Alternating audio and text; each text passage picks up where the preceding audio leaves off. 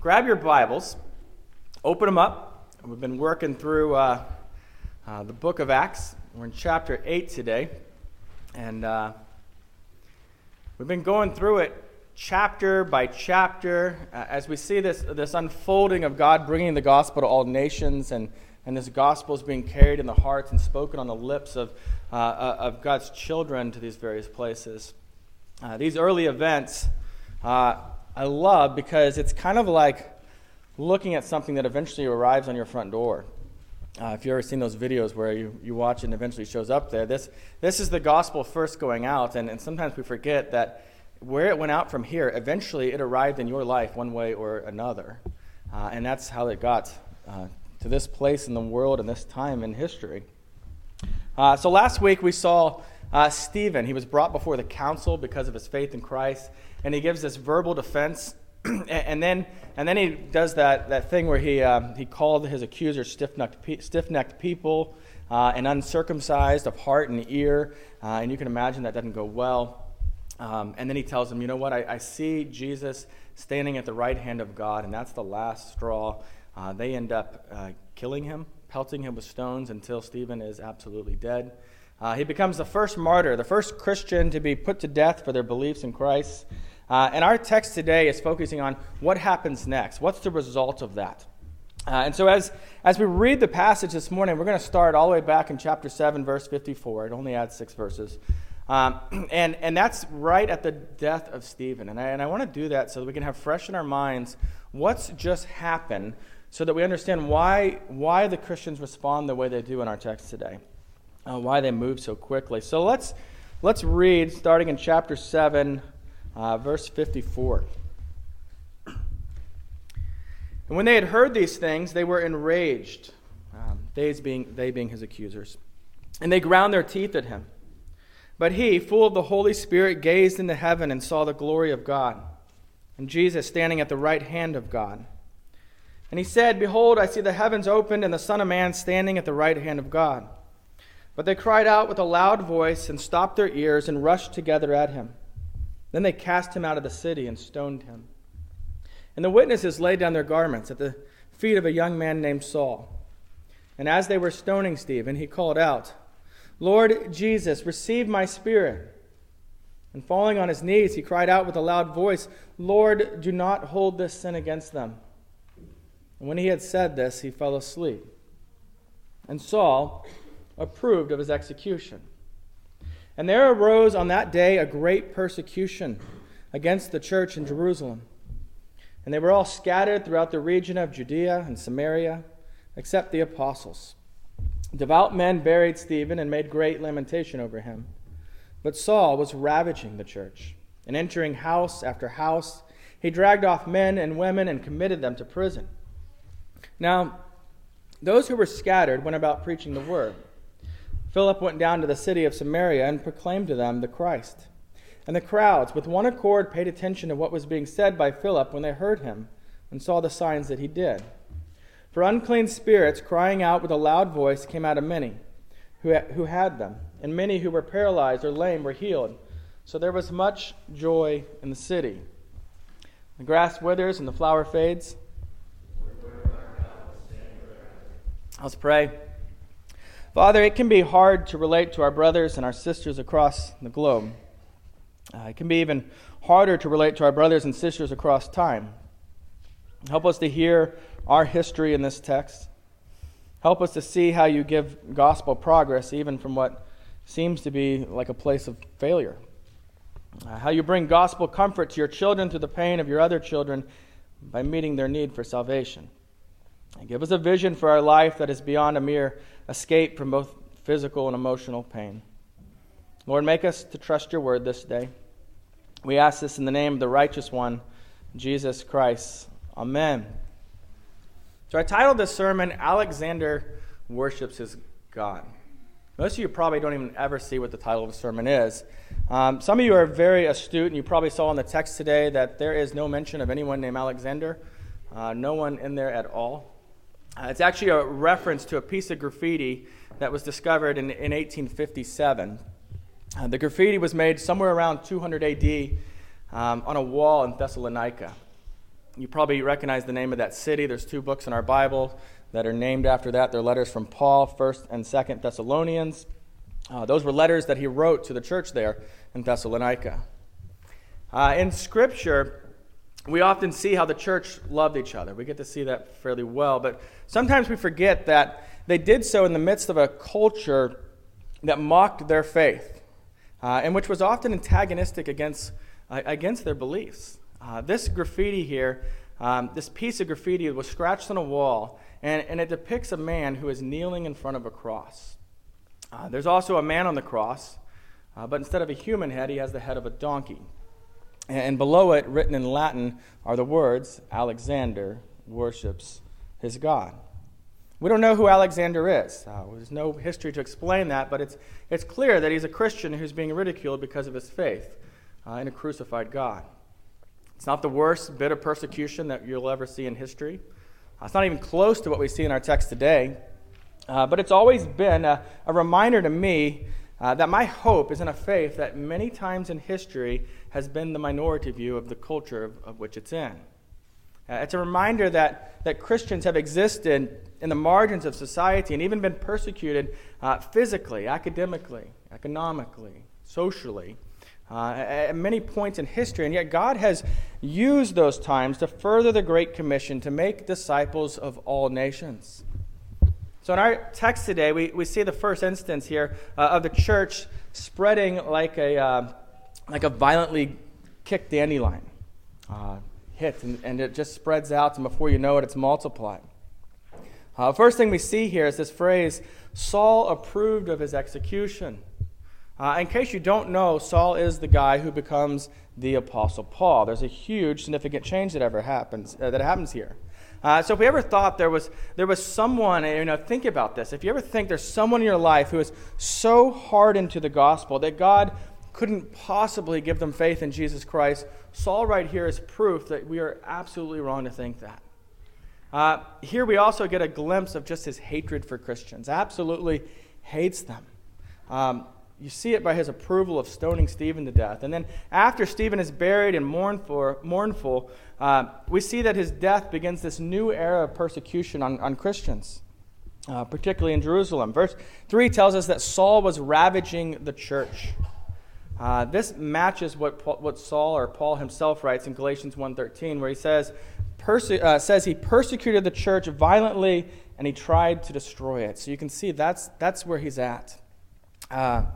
I think it's hard for us to get our minds around this sometimes. It seems so far away, so distant, and so it's hard to really understand this. But suppose Travis got dragged into court today, which would be convenient since it's right across the street, and he was ultimately dragged right back outside of the court, and he's beaten to death simply because he was a Christian. What if the government responded by doing nothing? You can imagine how much more power that would give people who hated Christians to go after other Christians, to try to stomp this down and put an end to this. It says here that Saul was going house to house and physically dragging men and women to prison. This persecution now is significant in that it is against normal, everyday Christians. It's not just the leadership in the church at this point. And so you got to understand, if people are knocking on doors and they're dragging Christians to prison here in Manhattan or in Fort Riley or on the dorms and on campus, in that moment, do you sit and just wait for the knock at the door, or do you get moving? Do you get out of there? You probably make an argument for either. These Christians, though, in fear for their lives, they leave Jerusalem. They get out of there. And the text adds an exception telling us that the apostles stay behind.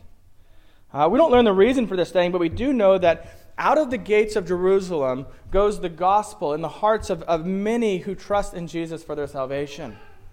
They're leaving the comforts of home. They're leaving their jobs. They're leaving these church leaders where they first heard the gospel spoken to them. And verse 1 tells us where they went. It says they were all scattered throughout the regions of Judea and Samaria. That word scattered, that's like seed being scattered. It kind of goes everywhere. It ends up everywhere. And I love that picture because from the scattering of seed becomes new life, right? And so as we see this, from the scattering of these Christians comes new life in Christ we're going to see. And this is amazing because Remember, up to this point, the gospel has been preached exclusively in Jerusalem, one city, in one country, in one little part of the world. Exclusively there. And yet, Jesus in the Great Commission makes clear that the gospel needs to spread outside of Jerusalem, to every nation. How strange, then, that persecution is the catalyst for everyday Christians to go to other cities and bring the gospel with them. Do you notice what regions they went to there? If you look at that text, what's it say? Judea, Samaria.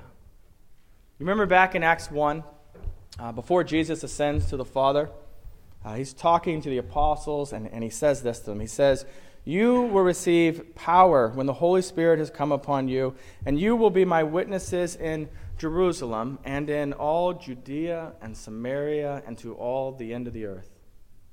You see, what Jesus said would come true is actually coming true in this moment, but I bet they never imagined that the way it was going to come through, the way God would accomplish this, was going to be through people hating them, by their pain, by fears that come from persecution. See, sometimes we just can't see what God is doing from a wide enough angle to be able to see the good that he is accomplishing by it. This is similar to the story of Joseph. You remember that. His brothers hate him. They sell him in slavery, and he goes to Egypt. And in Genesis 50:20, when he's in a position to actually help his family out because of a famine going on, he says to them, "As for you, you meant evil against me, but God meant it for good, to bring about that many should be kept alive." I love how clear our text here is about the apostles not going with them, that they stay back in Jerusalem, because what that means is that it was these new believers who were most instrumental in the progress of the Great Commission in this time. Another way to put this was there weren't pastors and elders, but it was members of the congregation who were the biggest part in bringing the gospel to those who need to hear it. And I absolutely believe that's still true today. See, 99% of Christians, this is a made-up statistic, by the way, just in case you want to quote me on it, are not in vocational ministry, and I absolutely praise God for that. You see, you have connections to people in your life that I will very likely never come in contact with. In your jobs, in your social circles, in your children's social circles, and whatever weird hobbies you have. Plus, the spread of the gospel is best accomplished, like we see here, as everyday Christians speak of their amazing Savior. See, if we're going to see unbelievers come to faith today in the same way, it's going to happen in the same ordinary way that we see it happening here. The prayer for the lost and simple sharing of the gospel, the hope that we have in Christ. And that's what we see here in verse 4. It says, "Now those who were scattered went about preaching the word." They're proclaiming the gospel. Now be careful when you look at this. Don't think preaching like what I'm doing right now. Don't think sermon or formal idea of preaching. Think witnessing. Think speaking the word of God to people, to anyone. The fact that they do this really is kind of strange, because they just had to flee their homes because of preaching the word of God, right? They believe in Jesus, and that's what they're proclaiming, and they have to leave. So imagine again if we had to leave Manhattan and go to Topeka because we were so afraid of our lives here. Be honest. In that moment, and you're starting to interact with these strangers, what are you going to do? Are you going to preach the word? Are you going to talk about Christ? Or in that moment, are you thinking, I'm going to lay low and maybe just keep my life for now? I guess I see that and I think, why does the gospel make them so vocal and overwhelmingly make us so silent? In fact, even my suggesting that you go about talking about Jesus outside of here might give you anxiety. It might give you guilt because you're thinking, boy, I haven't done that much. I feel that too. You might even be frustrated at me for talking about this. Like, come on, no more guilt. So understand, I don't want to pressure you to speak the gospel. But I think a text like this, and what I really hope comes about it, is that you are freed to speak the gospel. And there's a very different mentality in those two things, between being pressured to do so and being freed to do so.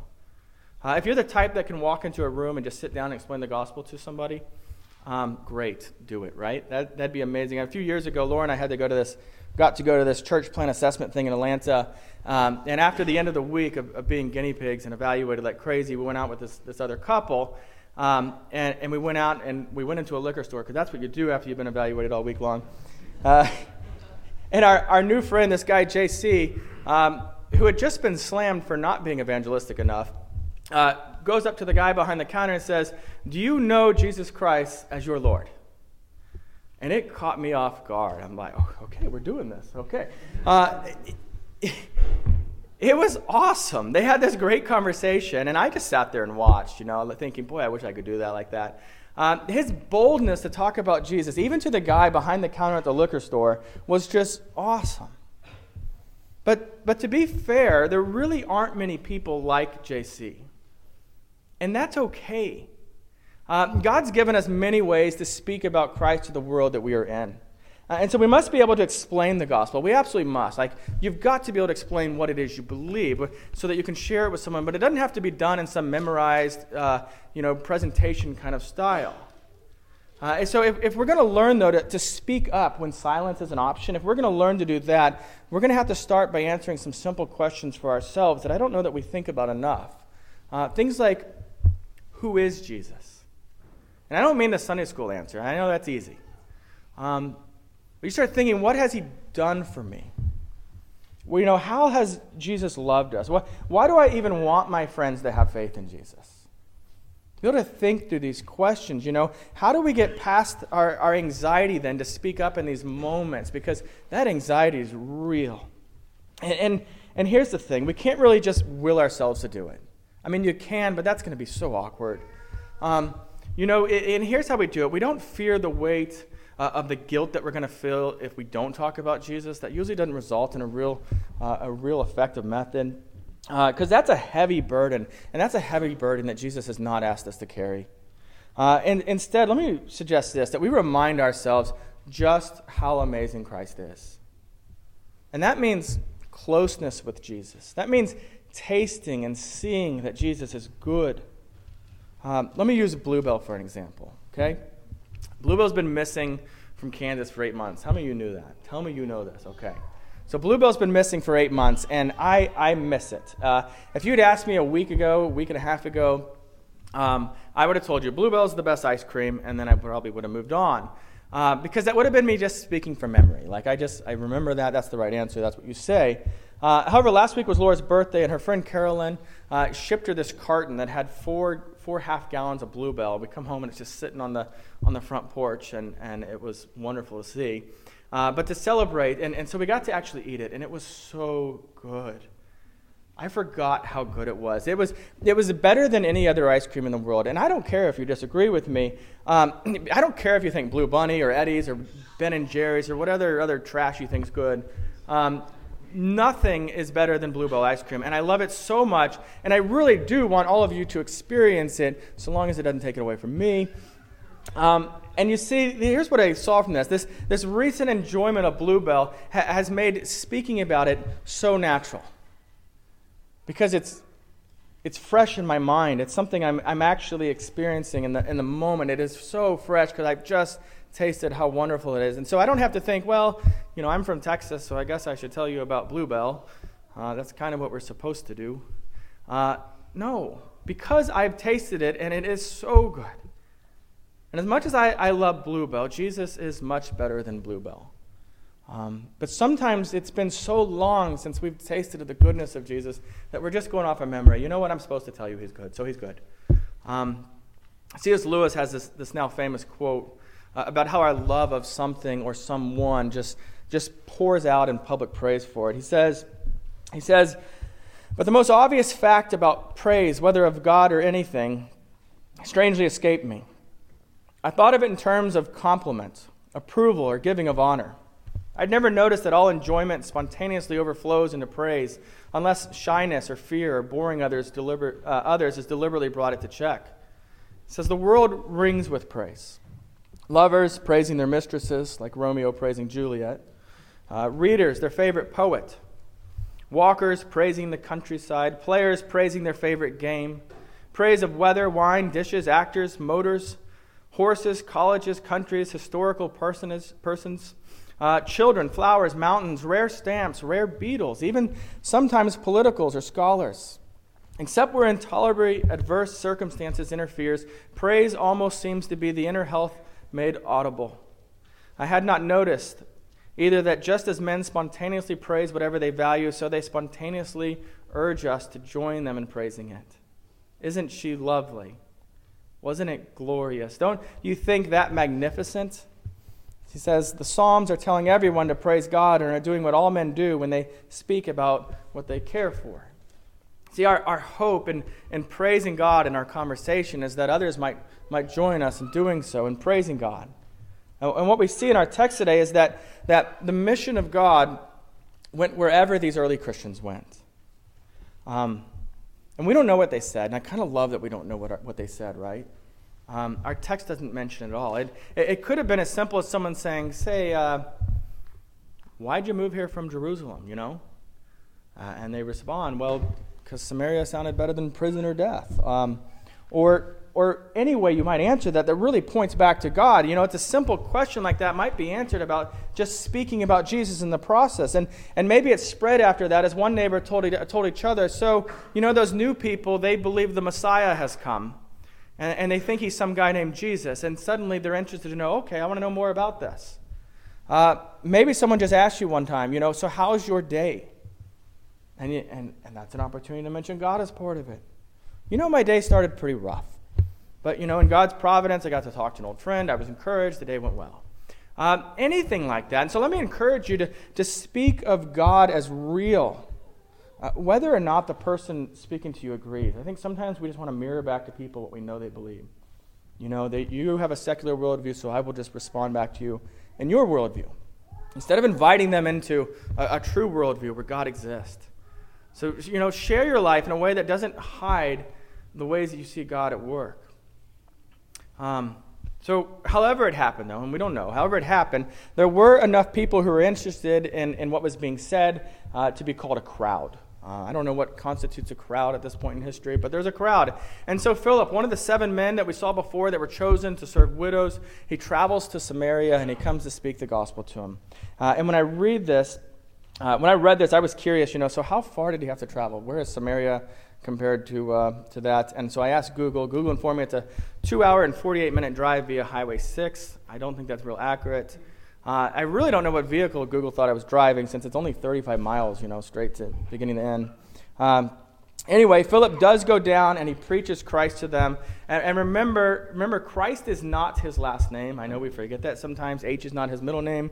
And it's just a title that means Messiah or Savior. And he's speaking mostly to people there that are waiting, that are hoping, that have this idea that a Messiah is coming. And so God does these signs through Philip. And these signs, he's casting out unclean spirits. He's healing sick and paralyzed people. And so people listen to what he has to say. I think it's easy for us to just wish, why? I wish we had those miraculous gifts. If I could heal people of cancer and make paralyzed people walk again, it would certainly make preaching the gospel a little easier, is kind of how I think. It would get them to show up and just listen to anything I said. But what we see here is God has provided his people with what was needed to gain the ear of the people that he intends to redeem. Don't underestimate the gift of the Spirit today, the fruit of the Spirit. It might be kindness to someone. It might be generosity with how God has blessed you. It might be hospitality or even patience for someone who's undeserving of it. You might be shocked how much simple fruit of the Spirit in your life actually serve to put you in a place to speak about Jesus to listening ears. You're not healing people, but the love that you can show by the power of the Spirit is still a rare thing for people to witness in this day. The fact then that the Samaritans listened to what he says is very significant. You see, the Jews and the Samaritans, the Jews in Jerusalem and the Samaritans really hated each other. You might remember even when Jesus was speaking to the Samaritan woman at the well in John 4, she says to him as he comes up after he asks for a drink, she says, "How is it that you, a Jew, ask for a drink from me, a woman from Samaria?" And she adds, "For Jews have no dealings with Samaritans." There were so many cultural and theological disputes between them. And yet, Philip preaches the gospel, which is truly unique because it is this beautiful news for people of any culture, of any history, any situation. It crosses over absolutely every barrier that can stand in the way, every man-made barrier that we might have built up. It's this message that everyone, everywhere, is a sinner, and yet God is a God of unparalleled mercy. Right after the well-known verse, John 3:16, you see it at every sporting event, is John 3:17. That much you probably figured out. But it says this, it says, "For God did not send his Son into the world to condemn the world, but in order that the world might be saved through him." When Philip preaches the gospel, it's not to condemn them for where they are. It's to call them to faith in Jesus Christ. See, as we walk with Jesus, we might find that many changes need to happen in our life, and we're going to need the strength of the Holy Spirit for that to happen, for those changes. But the proclaiming of the gospel, in proclaiming the gospel, he doesn't condemn them. He's offering them refuge for a weary people. See, in this text, Luke never mentions how it ends, right? You kind of wonder, so what happened? The joy in verse 8 gives us some idea that things went well. And then a few chapters later in Acts 11:21, Luke actually references back to this moment. He tells us that a great number who believed turned to the Lord. And I mention that because I think the other reason that we're often silent, the other reason we don't talk about Jesus to people is that we don't think it will work. We don't think people will hear the gospel and believe the gospel. One of my favorite things about the church membership interviews is hearing the stories of how people have come to hear the gospel and how they came to believe the gospel.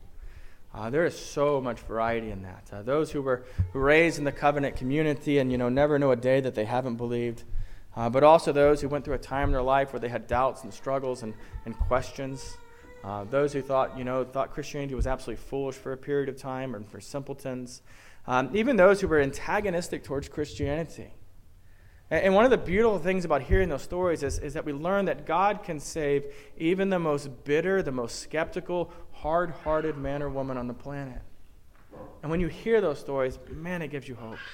And here's the deal. This congregation and every congregation out there is proof of just that, because it's made up of people who have been in each of those stages.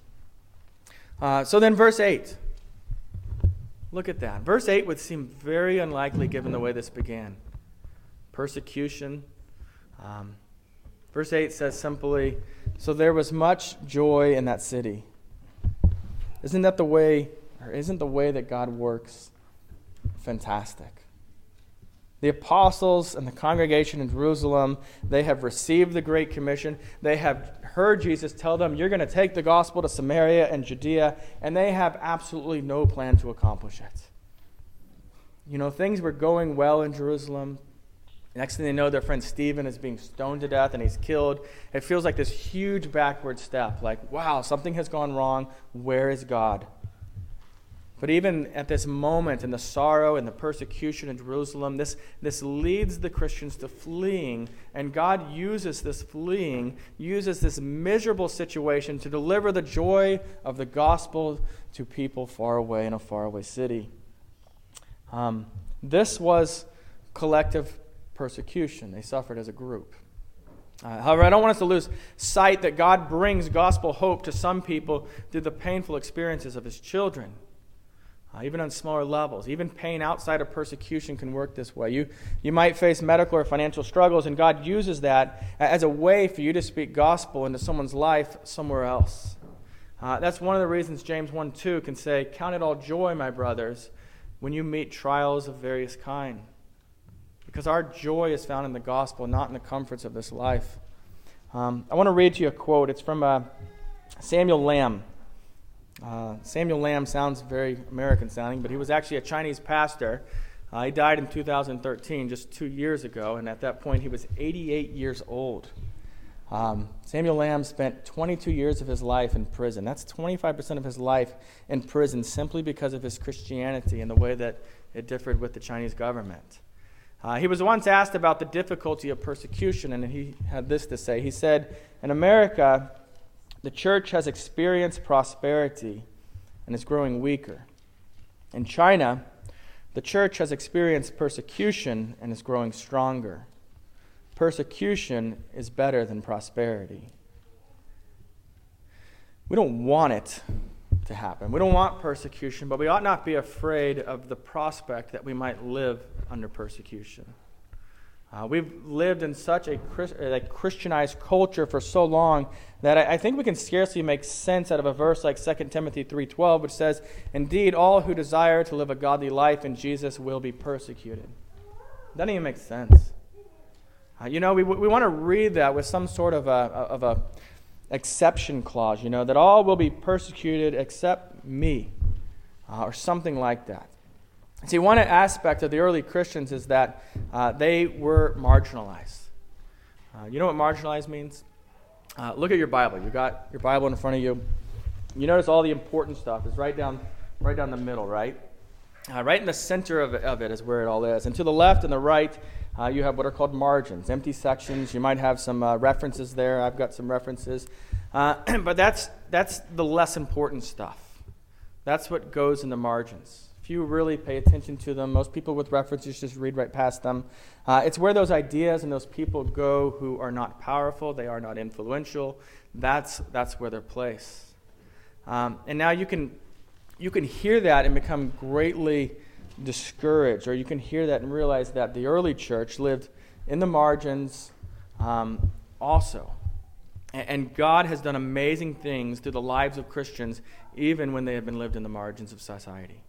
And so don't be discouraged. God has done truly amazing things while his people have lived faithfully in the margins in every era.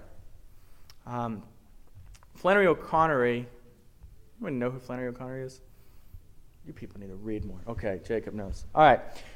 Flannery O'Connor has this quote about what being a Christian is like when you're in the minority. She said, quasi-quoting Jesus, she says, "You will know the truth, and the truth will make you odd." The truth will make you odd. So I've got two short things to mention, and then we'll be finished here. And the first is this. Lately, there's been a lot about how to respond to Syrian refugees. Anyone see anything on this? And we've all come to one final conclusion together and agreed on it and been loving towards each other, and it's been awesome, right? No. I think the thing that we've found, and what's been most clear to me, is that there are people whom I greatly respect, and I've seen them land on very far sides of this issue. And I mention here because really I have a hope for how we as Christians respond. And I don't mean over the decision whether our government should let them in or not.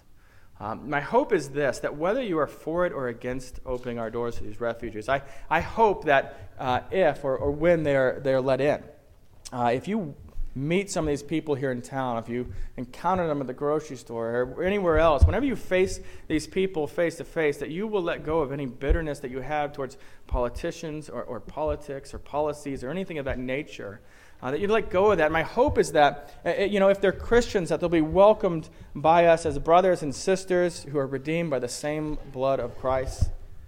I also hope if they're Muslim, that they're going to meet Christians who will smile at them. That the first thing they see is not proving everything they've heard about Christians, but that would show them, a loving disposition towards them and one that understands that they need the gospel. I hope they see the love of Christ sustains us even in our fear. That we're going to hold out this hope to them, to those that we may consider enemies, knowing that we too were once enemies of God. That's what I hope we can get clear in our mind, regardless of where you are on the first aspect of that, whether they should be or not. And the last thing is this. At the beginning, I told you about Alexander, right? He's a Christian we don't know much about. In the 2nd century, he's being mocked for his beliefs in a crucified Savior. But what I didn't mention is that when it was discovered, in the next room over, there was another piece of graffiti or an inscription that was discovered. It was in different handwriting, and that one read, Alexamenos Fidelius. That's Latin, or butchered Latin of some sort, for Alexander is faithful. And I love that because he might have felt so alone in the world at that moment when he was being mocked by those around him for his faith. But alas, he was faithful. And he was never alone. He was always and will always be a part of the people of God, even in the midst of great persecution. You know, the Lord has given us himself, but he's also given us an eternal family, even in those moments. Let that be a wonderful encouragement to us. Let's pray. Lord, please remove our fear of living in the margins. Make us to trust you. Make us to trust the power of your hands, both over this current and future history. Give us faith to believe your word and to rest in the gospel, even when or if we're mocked, even if we're threatened for our faith. Thank you for your word and the way that we see persecution serve as the seed-scattering tool for the fulfillment of the Great Commission. Lord, we desire in this city the great joy that we read about in that city of Samaria. So make us bold to see opportunities to speak, or not to feel guilty when we fail, but to just be free to speak about you and your goodness. May you grant that we find our joy in you and not in our privileged place among a privileged culture. We pray this in Jesus' name. Amen.